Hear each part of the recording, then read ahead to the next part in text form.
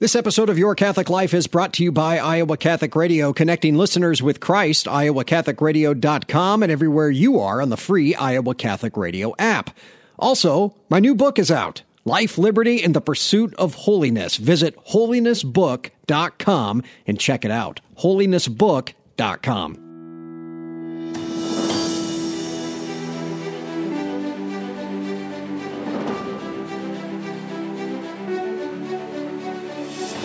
Welcome in, everyone, to Your Catholic Life, a podcast for Catholics by Catholics, helping you grow in your faith. I'm Jon Leonetti, your host. More and more, I'm enjoying not just books to be read from beginning to end, but meditations, a daily read that helps me in my faith. And the books I like to read aren't as much deep as they are focused on what I believe are the most important things to help me grow in my spiritual life. Case in point, today's guest, Kenneth Howell, co-author of the book Mystery of the Altar, Daily Meditations on the Eucharist. Here, we find the voices of great saints and holy teachers, prayer and guided thought on the source and summit of the Christian life, the Holy Eucharist. I think you'll enjoy the meditations too. Here it is, my conversation with Kenneth Howell. Hello, Kenneth. Hello, how are you, John? I'm doing fine. We're talking about your new book, Mystery of the Altar, Daily Meditations on the Eucharist. It's not a short read. We've got about 450 pages here, but at the same time, you've got some heavy hitters back in this thing. Well, yeah, we try to give the best of the best in the history of the Church. You say it's not a short read, but at the same time, it's meant to be read just one day at a time. Sure. The meditation for that day. So, I'm using it myself right now, and it takes me about 10 or 15 minutes to read and think and pray about that particular thing. We try to cover the entire span of the Church from the first century to the 21st. And so there's so many great saints in there that are written about the Eucharist, and we're just really excited about letting people be exposed to this. What is meditation? Oh, that's not an easy question to answer, but I suppose it's pausing long enough on words and thoughts and realities of heaven in order to understand them more deeply and to enter into them.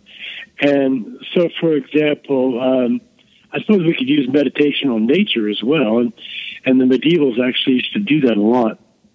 When you see a beautiful sunset, or you see the expanse of a great mountain range or something, it can lead you to a sense of awe. But meditation is looking at something long enough, either physically or mentally, in order to be absorbed into it. And that's what we mean when we talk about contemplation or meditation of God, is to be taken up into God by putting our focus on God. Is the book only meant to be read in front of the Eucharist in adoration, or can anyone read it at any time? Oh, no, absolutely. In fact, many of my friends have already told me who bought the book that they're using it in the morning for their personal meditation. But what you suggest is a great idea. Yeah, take it to adoration and pray with it. What I'd like people to understand is that these are real people that wrote these words, and they just didn't live in the past. They live now in the present in heaven. So we can commune with them about this. So, for example, today is a reading from St. Justin Martyr, a famous reading about where he outlines the Mass in the mid-2nd century. Well, St. Justin is there praying for us, praying with us. And what he wrote, so many centuries ago shows the beauty, the continuity of the Mass, of the liturgy, since the 2nd century, because essentially what he wrote there is the same as what we have here in broad outline. That's interesting. I mean, I like how you take us through from the beginning of the Church, especially until now. You talk about Eucharistic amazement. What do you mean by that? Yeah. Well, John Paul II talked about that quite a bit, as did Benedict XVI. And what I think they mean by that is a little bit related to what you were asking about meditation. Eucharistic amazement is the sense of wonder that we have and should have in the face of God's eternal love for us shown in the incarnation.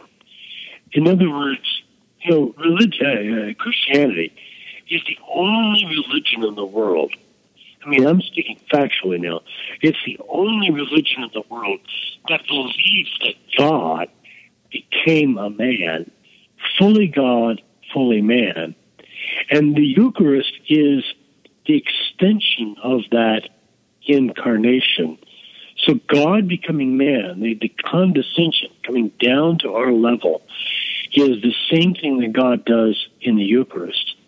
Now, the Eucharist is even a little different than Jesus on earth. It is Jesus, just as certainly as God was on earth.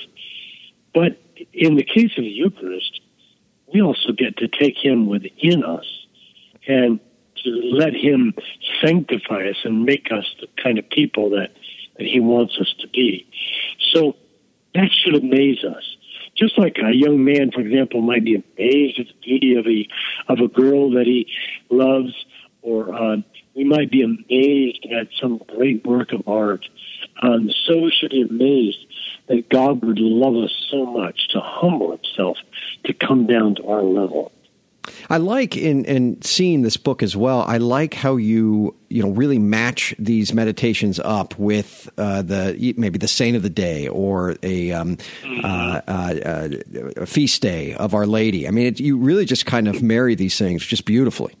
My co-author and I, Joseph, we believe fully that the Catholic life is defined by our participation in the Mass, whether literally, physically, or if we can't be there, that we spiritually unite ourselves with the sacrifice of Christ. In the last 50 years or so, the emphasis upon the sacrifice of Christ has not been really central to the life of the Church, but it is very important to realize that when we celebrate Mass, our Lord Jesus Christ, in all the fullness of his salvation, comes down and is offering himself back to the Father, and with himself is offering us to the Father as a gift. You may remember that portion in the Third Eucharistic Prayer where it says, the older translation that we used to use was, "May you make us an everlasting gift to you." And what that's why we go to Mass. That's why we, at least mentally, participate in Mass, is because it is the greatest way in which we can be connected with God. And so therefore, that's why we did that. We wanted, as close as we could, to match the liturgical year with these readings. We did a great job. Mystery of the Altar, Daily Meditations on the Eucharist is what the book is called. You can go to stpaulcenter.com. Kenneth Howell. Thank you, Kenneth, for coming on. Great work, brother. Thank you. So there you have it, friends. Yes, I love a good book. But what I found over the years is if I'm going to go deeper in my prayer life, I need help. It's meditations like this, most especially on the Holy Eucharist, that aid me, focus me on what and who is most important, Jesus Christ. Big thanks to Kenneth Howell, my guest today. Friends, make sure to share this and other episodes of Your Catholic Life on Facebook and Twitter, reminding your friends to take part in the show. Visit yourcatholiclifepodcast.com as well. Thanks for tuning in today. I'm Jon Leonetti signing off here on Your Catholic Life. Remember, the only way to happiness is by holiness. Be confident in Christ's mercy and his love today.